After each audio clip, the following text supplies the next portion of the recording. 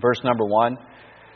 Now in the first year of Cyrus, the king of Persia, that the word of the Lord by the mouth of Jeremiah might be fulfilled, the Lord stirred up the spirit of Cyrus, king of Persia, that he made a proclamation throughout all his kingdom and put it also in writing, saying, Thus saith Cyrus, king of Persia, the Lord God of heaven hath given me all the kingdoms of the earth, and he hath charged me to build him a house at Jerusalem, which is in Judah. Think of this. This is at the time, and I'll get more into this, Persia, still really it's true to this day as far as landmass is concerned, they had the largest world empire that still has ever existed. And so that king is now saying, the Lord God of heaven, Jehovah God, the Creator, hath charged me to build him a house at Jerusalem, which is in Judah. Who is there among you of all his people? His God be with him, and let him go up to Jerusalem, which is in Judah, and build the house of the Lord of Israel. He is the God which is in Jerusalem.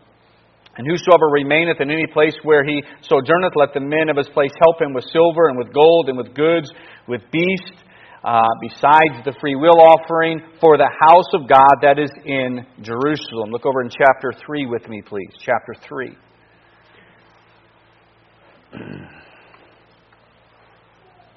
Verse number 1. They are there. The first return of the children of Israel from captivity has taken place, led by a man named Zerubbabel. I'll talk more about him in just a minute. Verse number 1 says, And when the 7th month was come, the children of Israel were in the cities. The people gathered themselves together as one man to Jerusalem. Then stood up Jeshua, the son of Jozadak, and his brethren the priests, and Zerubbabel, the son of Shealtiel, and his brethren, and builded the altar of God of Israel to offer burnt offerings thereon, as it was written in the law of Moses, the man of God. Look at verse number 6.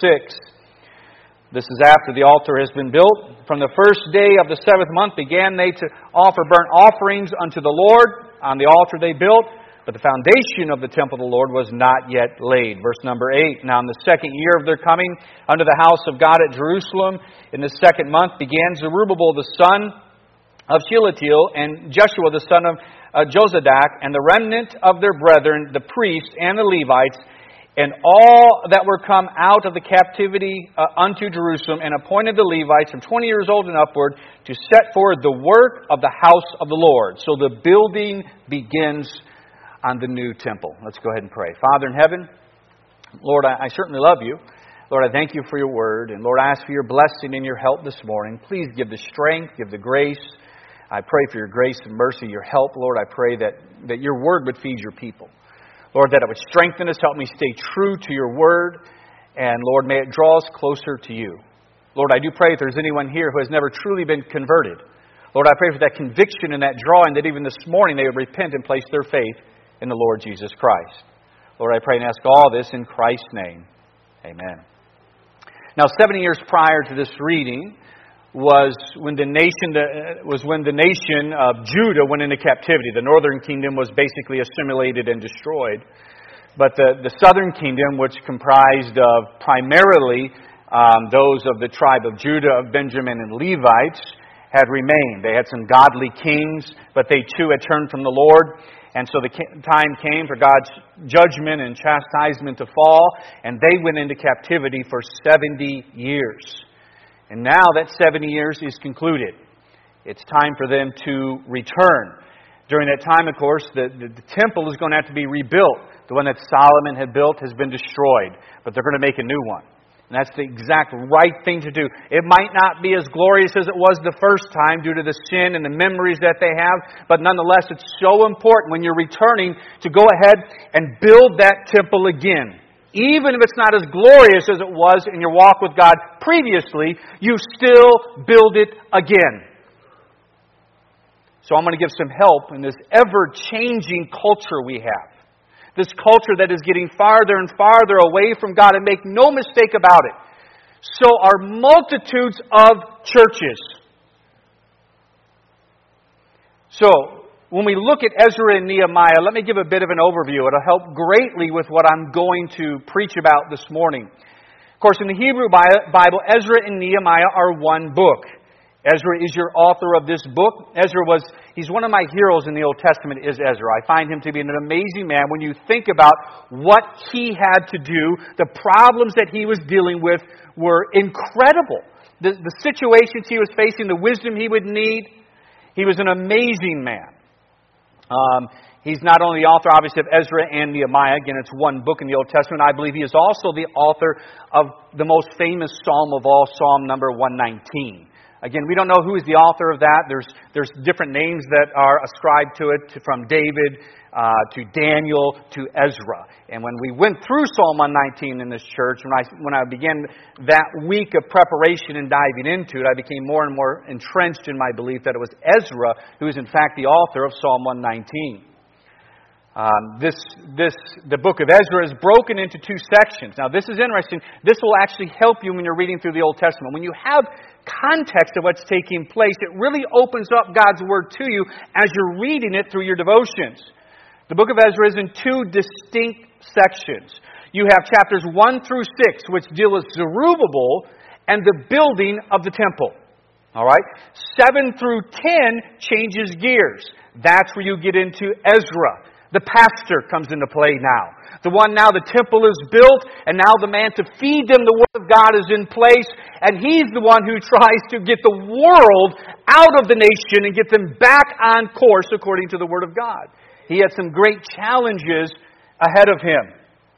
Between chapters 6 and 7, there's a gap in time. There's a gap in time of almost 60 years takes place. It's during that 60 years that you have the events of the book of Esther take place. The prophets, when you're reading through the Old Testament at this time of what's taking place, is going to be Zechariah and Haggai, even just about getting into Malachi. When Nehemiah comes on the scene, it's not long after the time of Nehemiah that you go into the 400 silent years.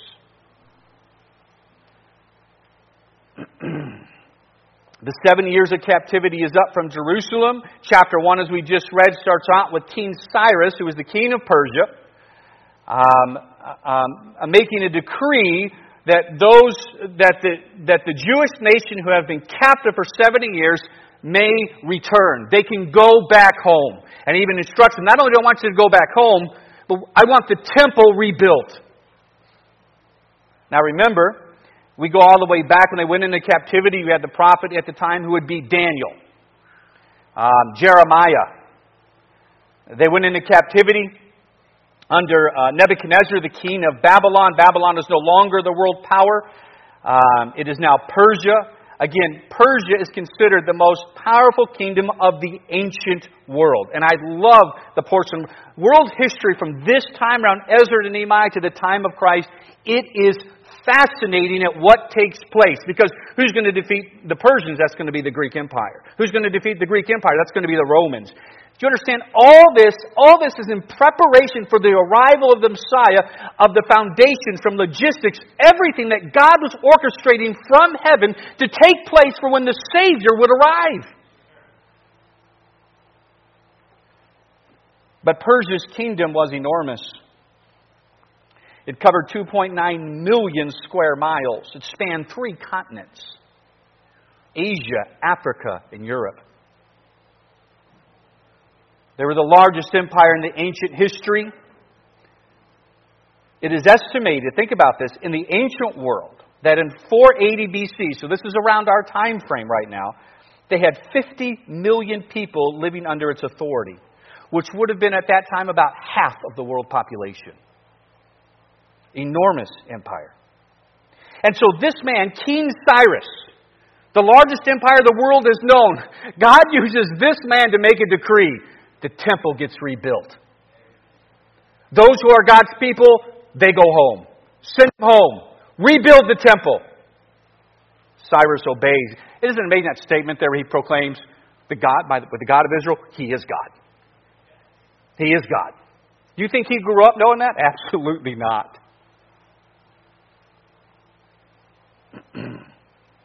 There are a total of 3 times a group returns from Babylon to Jerusalem. Again, I've already mentioned it. Under Zerubbabel will be first, Ezra will lead the second return. Nehemiah will lead the third return. This is what's incredible. The population, we're not certain, but it is estimated that the Jewish population in the Babylonian or Persian Empire at this time was approximately 1 million or close to it. Of the 1 million, only 50,000 returned. 50,000. Not even 10%. Zerubbabel, the man who leads the first return, he is in David's kingly line. The Lord knew who He'd have in place for this. He's a leader. He's equipped for the task that God has given him.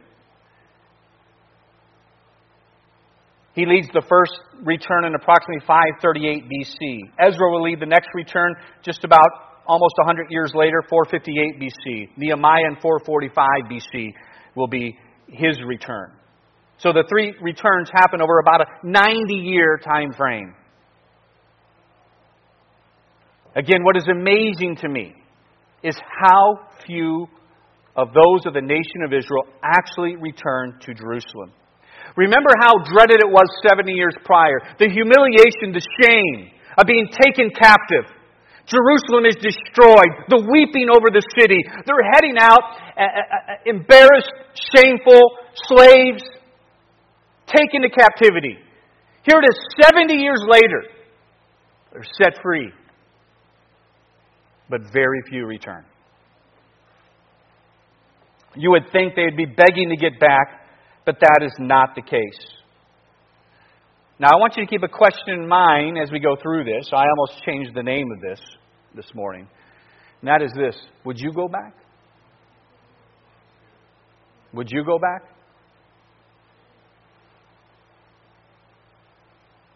Would you be in this minority of the people of God wanting to get back to the Lord regardless of the cost? Even in our churches today, I often wonder, and this has been true not just of our day, I could break this out for the last 2,000 years, to be honest. I mean, we tend to pick on our generation, understandably so. We're seeing such massive changes in our culture, and churches trying to figure out what's right and what's not as these cultural shifts takes place. When the answer, by the way, is clear. It's right here.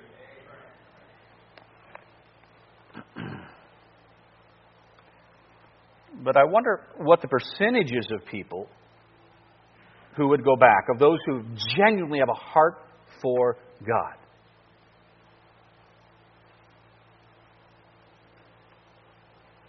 I wonder how many of those could honestly say, as the psalmist did in Psalm 42 and verse 1, "As the hart panteth after the water brooks, so panteth my soul after Thee, O God."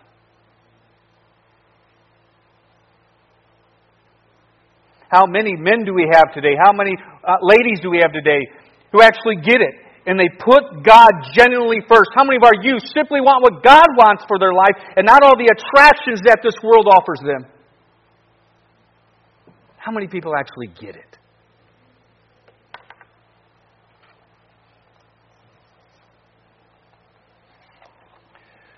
We live in a day of great compromise.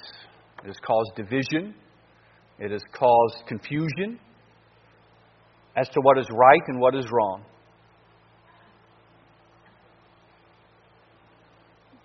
With this message, I want to try and give help for returning to God. Or to be one of those, when you're put in that situation, that you don't even have to get to that place in your life. Where you are taken captive. Where you have been assimilated by the world. I want to provide that guidance for getting back to the place God would have you to be. I want to provide guidance to getting in and staying in the will of God. And we have great help for this in our text. I'm not sure if I'll get through all this morning or not. I might. I really don't know. If not, I will finish it up next week if that is the case. We have to remember, Babylon is a picture of the world in Scripture. It's what it is. Okay? It's a picture of the world. In Ezra and Nehemiah, we see what is needed if we are to be successful to separate from the world. And the keys we're going to look at here this morning are going to be twofold, and then I will follow up with another message. That certainly won't be today, I know that, but I will follow up with another message that might even be this evening. I'm not sure how the Lord's directing yet. And that is, one, we need to start with an altar. Then we need to build the temple in our life. And then we need to build a wall to protect it.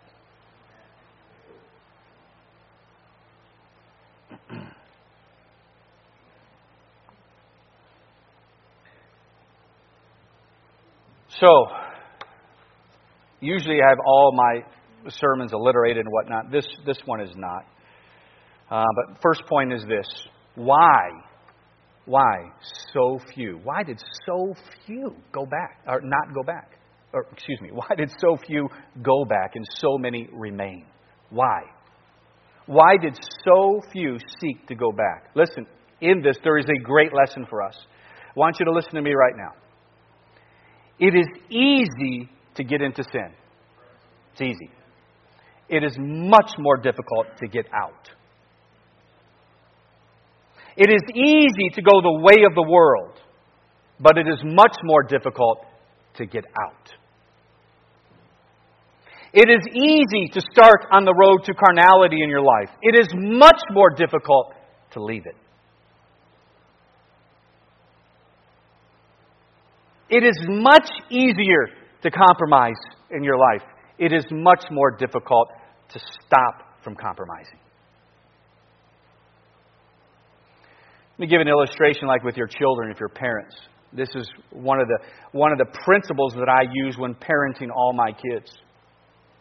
It's much easier in your home to have a standard in place at the very beginning instead of trying to introduce it later on. Much easier. In other words, let's just say I can use whatever, it's technology, I can use people, it doesn't matter. Let's just say you know that there's somebody in the neighborhood you know that is not the right influence for your kids. It's much easier if you set the standard to begin with, that's not happening. Then you wait when you see the damage taking place, then to go in and try and set the standard. That's much more difficult, even though it's needed. Even though it still has to be done, but that's much more difficult.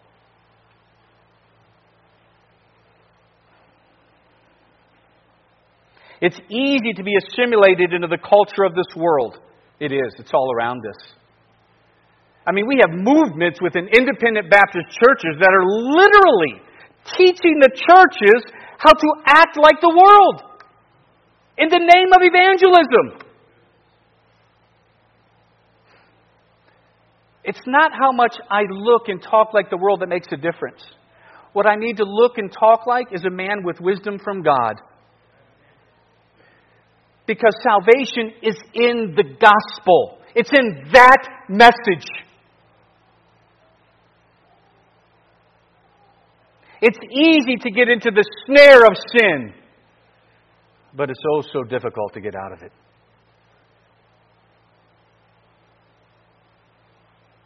There is great danger when we begin to head down the wrong path.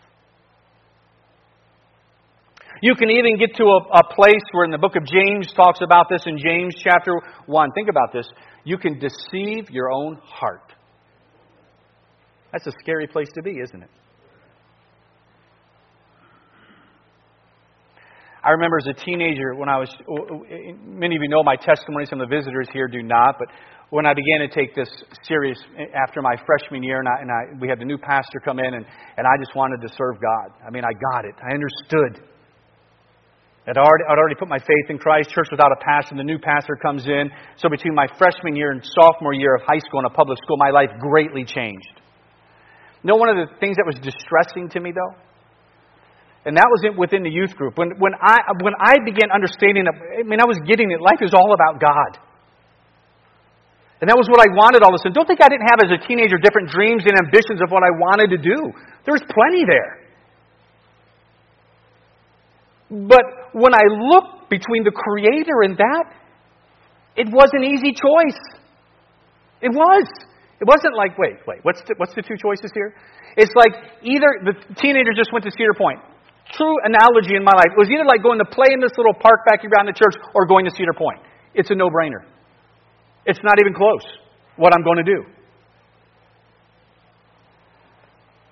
But one thing that I struggled with as a teenager, new in the faith, hardly knowing much from the Word of God, but getting into it now every day, was in our youth group of 25 to 30, it would fluctuate.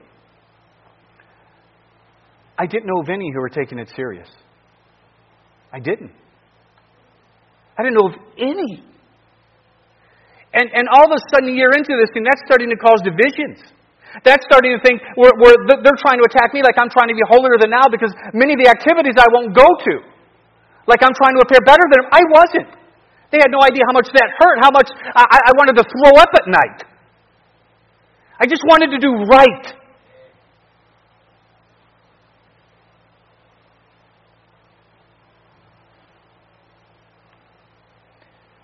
The problem was it was so easy. Remember Nebuchadnezzar's philosophy when he took nations captive. He had, I have a sermon actually, I preached a whole separate one from Daniel chapter 1. What he tried to do wasn't keep you in slaves and bondage and working. He tried to make you very comfortable so you didn't want to leave. That was his philosophy. It worked. Do you understand that's Satan's exact philosophy when he puts you in bondage? You don't even recognize it. He wants you comfortable in the world. He wants you to think there's nothing wrong with it, that it's right.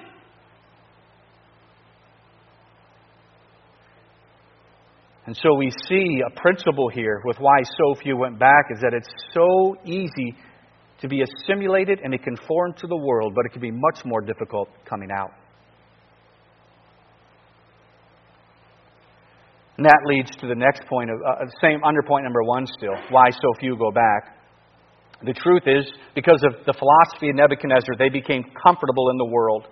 They had a comfortable life in Babylon. They were making money. Things were easy. Really, it seemed they forget about the need of the temple.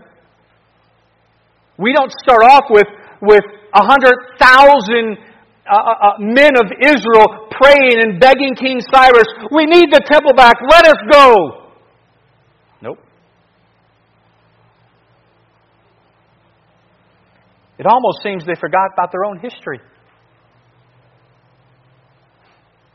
We see that taking place today.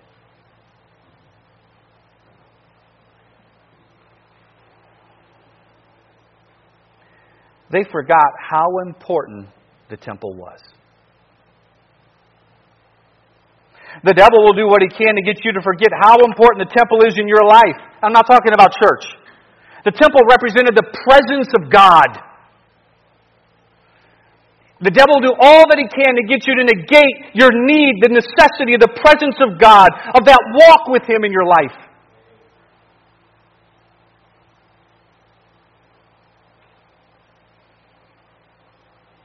Their children were learning the ways of Babylon, and they didn't want to go back. You keep allowing your children to learn the ways of Babylon, it's dangerous. They'll get comfortable in that. It's much easier, again, to prevent it ahead of time than trying to take it out. The truth is they were enjoying the culture of Babylon. Next, what else could be a possible reason why so few returned? And I'm dealing with all the returns, not just the one under Zerubbabel. That one's a little bit more understandable. The other two are not at all, with Ezra and Nehemiah. But here's the truth as well. Know what they knew? It would take sacrifice to return. It would. It would take great sacrifice if they were going to return. And many were not willing to make that sacrifice. The journey was about 900 miles. There's actually a shorter course of about half that distance, but that was way too dangerous. That way was not going to be taken. So the common route was a 900-mile journey that would take at least 4 months to accomplish. Many today, when they see the sacrifice it takes to serve God, they don't want that journey. They don't want that journey in their life. They're comfortable.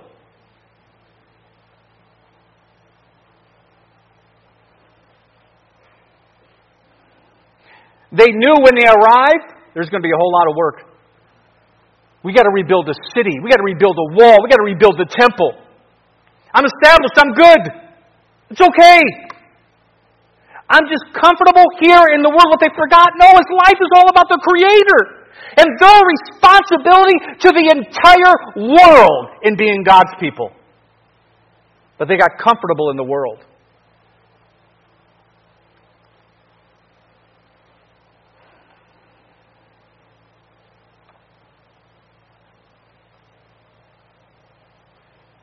Listen, the comforts of this world are not even close to worth the sacrifice involved in staying close to God. It's true, when we're serving God, it involves suffering, it involves sacrifice, but oh my, is it so worth it? I mean, who wants a cheap religion? Again, I think of the words of David as we conclude 2 Samuel when he had sinned against the Lord and the Lord put his chastisement in David, is begging him to stop, and he tells David, you make a sacrifice, I'm going to stop it. Remember, Araunah came and said, listen, he goes to Araunah to offer the sacrifice, and Araunah is pleased, David is there, here is the instruments, here is the oxen, and David, all that you need for your sacrifice, I'm giving it to you. It's yours. Do you know the vast majority of Christians would say right there, look, God has provided. It's exactly what they would say.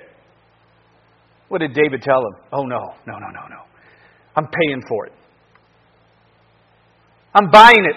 He says, and he tells him, I will not offer burnt offerings. I will not make a sacrifice unto the Lord my God of that which does cost me nothing.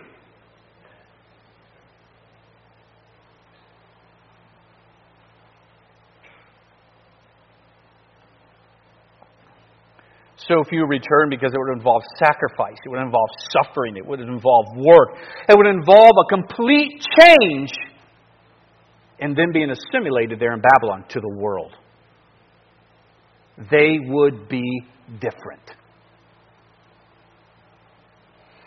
Chapter 3 of Ezra. Those who chose to go out on the first return with Zerubbabel gets to work along with Jeshua.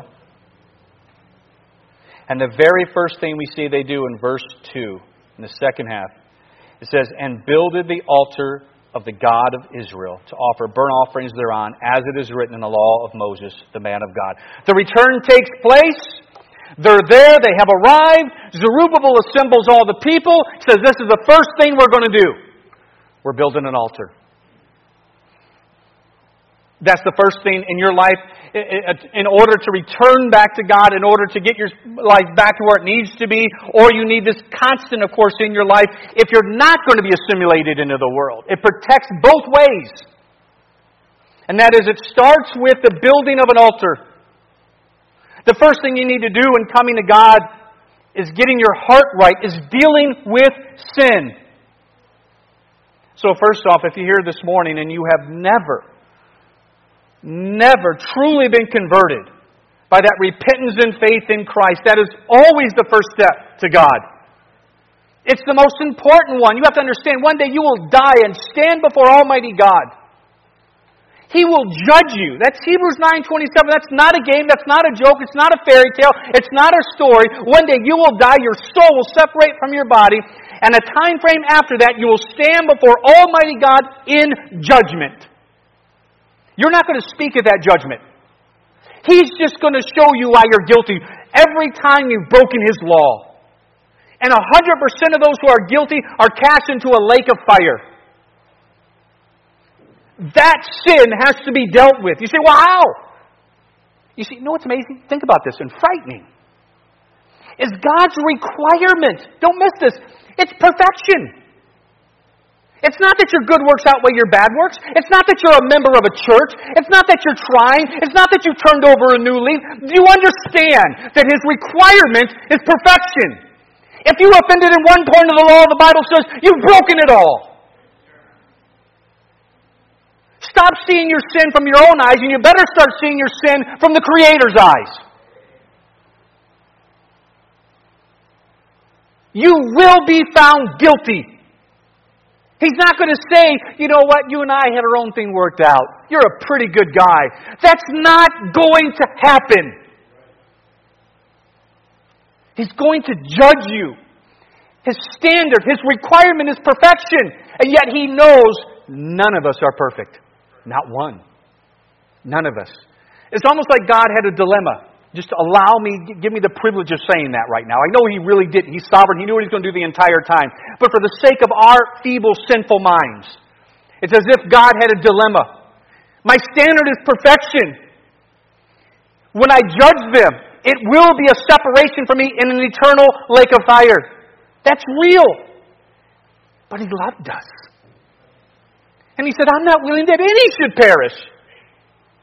He had to come up with a way that satisfied justice and love. He did just that. You know what He did? He became a man. The second Adam. He became a man. God Almighty, the creator of the universe, the one who spoke it and this incredible universe came into existence. He becomes a man. He lives on this earth for 30-some years. And know what He was? Perfect. Perfect. He is the only man that has ever lived on this earth who could stand before God the Father at Judgment Day. And you know what the Father could proclaim? You're innocent. You're innocent. I find no fault. Isn't it amazing at Christ's judgment how that was proclaimed over and over and over? He's innocent. He's innocent. I find no fault. He's innocent. Now get this. This is where grace and love come in. He lived that perfect life for you. You see, He went to the cross. This was all designed by a sovereign God to satisfy justice in order to save you from judgment. When He went to the cross, God placed upon Him the sin of us all. All of our sin was placed upon Him. The Bible says, speaking of the cross and what happened that day in Calvary, it says, for God hath made Him, Jesus, to be sin for us, who knew no sin, that we might be made the righteousness of God in Him. In other words, He placed upon His Son your sin, my sin, and He judged Christ in your stead. He took your place in judgment, literally. But hell didn't hold Him. After 3 days and 3 nights, He defeated death and rose again from the dead. That verse also says this: He took your sin to give you His perfect life. For He hath made Him to be sin for us who knew no sin, that we might be made the righteousness of God in Him. He takes your sin and He gives you His perfect life. That's what we mean when we say Christ died for you. And He offers that salvation for what He did as a gift. For the wages of sin is death, but the gift of God is eternal life through Jesus Christ our Lord. It's a gift. If you'll come to Him in repentance and faith, He will save you. And that's where that walk with God starts. Right there. Now, if you've already made that decision, this altar still applies to us. There are so many times we have to humbly come before God with repentance and asking for forgiveness. Following the principle we see in verses like Hebrews 12:1, let us lay aside the weight and sin which does so easily beset us. You have to have that altar set up in your life where you are willing with a true heart to deal with your sin before God.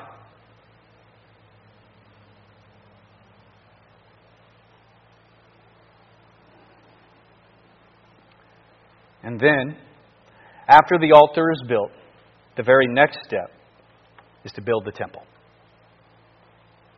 Build the temple. We see that taking place, verses 6 down through 10. I'm not going to read it again for time's sake, but this is where Zerubbabel, they get the people together, the foundation is laid, the work on the temple begins. You don't stop with confessing sin. It doesn't end there. That's a start. We start with the confession of sin, we start with the repentance, and then it's on to the temple. You get the foundation down. You start to get it built. But you don't start without first dealing with sin.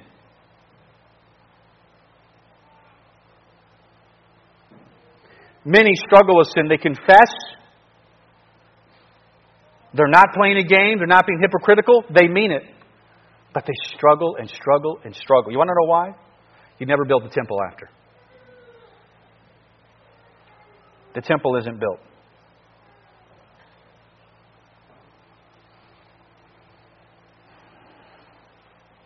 So the world still has them, they confess, but the grip of the world is too strong. You have every intention of getting right, but you fail over and over and over.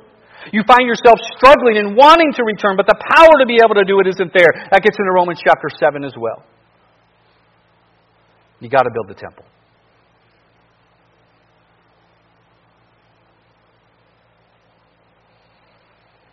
Now listen to me.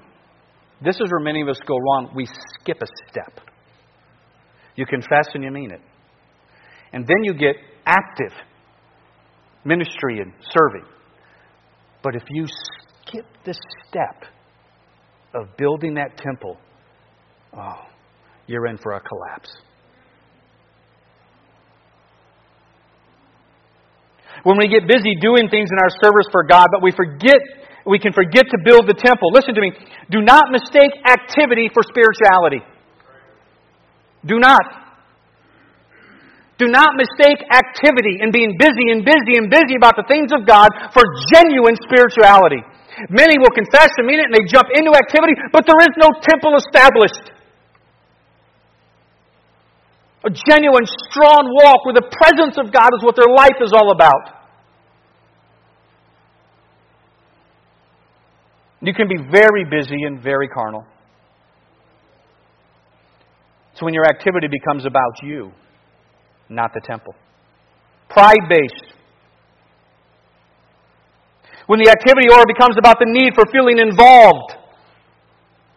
Because we all need that. And so activity comes into play not because of the temple, not because of the presence of God, not for the right motivation, but either for pride or just the need to be involved.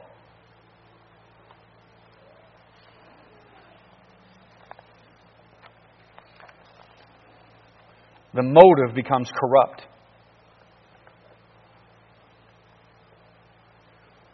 When critical instead of spiritual, there's no temple.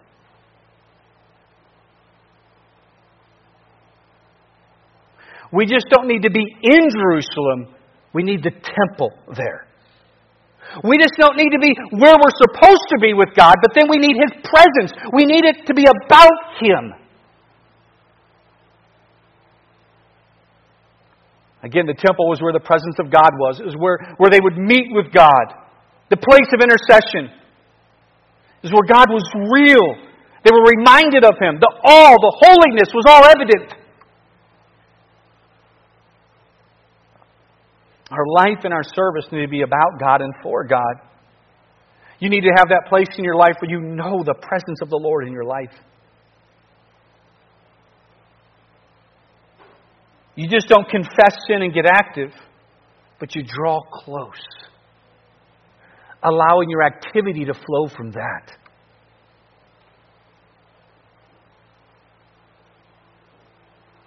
It's people seeking Him because they want to know Him above all else.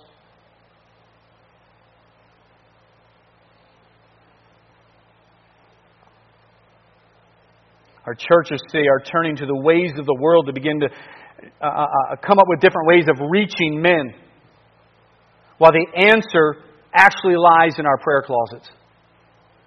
While the answer to reaching this world is getting back to the presence of God in our life. When we have some wisdom from God, some genuine spirituality, when we do talk with others and those that the Lord puts before us.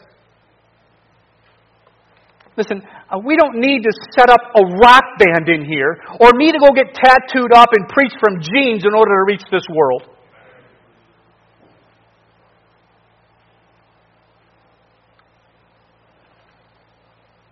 My dress reflects my belief in my service before a holy and righteous God, that He deserves my best, not what's casual.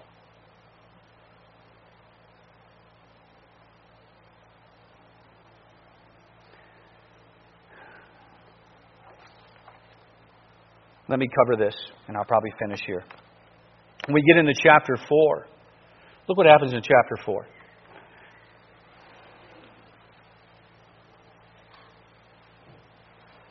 Now when the adversaries of Judah and Benjamin heard the children of the captivity builded the temple unto the Lord God of Israel, then came they to Zerubbabel and to the chief of the fathers, and said unto him, Let us build with you, for we seek your God as ye do. And we do sacrifice unto him since the days of Esarhaddon, king of Ashur, which brought us up hither. But Zerubbabel and Jeshua and the rest of the chief of the fathers of Israel said unto them, Ye have nothing to do with us to build a house unto our God. Boy, in our culture today, they would think, wow, how rude of them. How rude. Why did they not let them? Oh, this was a critical decision in the success of the temple being built.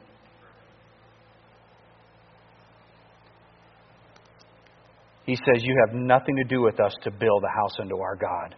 But we ourselves together will build unto the Lord our God of Israel, as King Cyrus, the king of Persia, has commanded us. Then the people of the land weakened the hands of the people of Judah and troubled them in building and hired counselors against them to frustrate. It goes on. So here's what takes place next. The devil realizes the temple's being rebuilt. The decision's been made. The dedication is there. The work has begun. You know what comes next? Hindrances, frustrations, difficulties, challenges. These are Samaritans that were coming down, and Zerubbabel, they recognize, no. This is not about true sincerity. We see how you actually are. This is not about a genuine heart for God that's coming on, that's taking place right now. We will not have you part of this. You can see their true heart right after. It wasn't, listen, we understand, if there's anything we can do to help, let us know. Oh no, their bitterness came out immediately. Oh, you won't let us help, will you? Well, we'll stop it. You can see who they really were, which Zerubbabel knew. He recognized it. He recognized it. Be ready for hindrances. Be ready for adversaries. They actually caused the work of the temple to stop for 16 years. 16 years. No work got done. It was through the preaching of Haggai and Zechariah that it continued. That's your context for those minor prophets.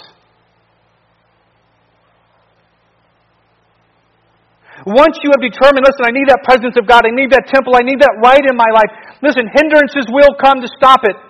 All of a sudden you determine, listen, I'm going to get my walk right, I'm going to start my right devotion. You know what happens? Your work schedule changes. Boop. I mean, hindrances come in immediately. There's going to be battles that take place.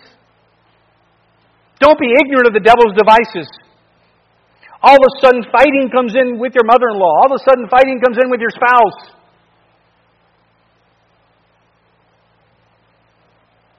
Hindrances will come.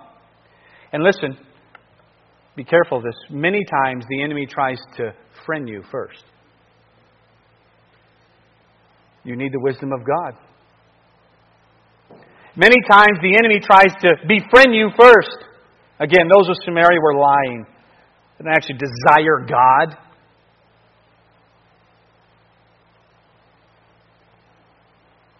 There is much out there in this world that claims to be your friend in the Christian walk, but it's really your enemy. It's really just to keep you assimilated to the world. It's really there just to distract you. When it looks like it wants to walk with you. Listen, be careful of those hindrances. Now, I think I'm going to stop there, but we'll continue this. I still want to give, when we get back to this message, help for maintaining the temple. It's built. for trying to keep that presence of God real in your life, and then tying that into the wall that needs built to protect it. With heads bowed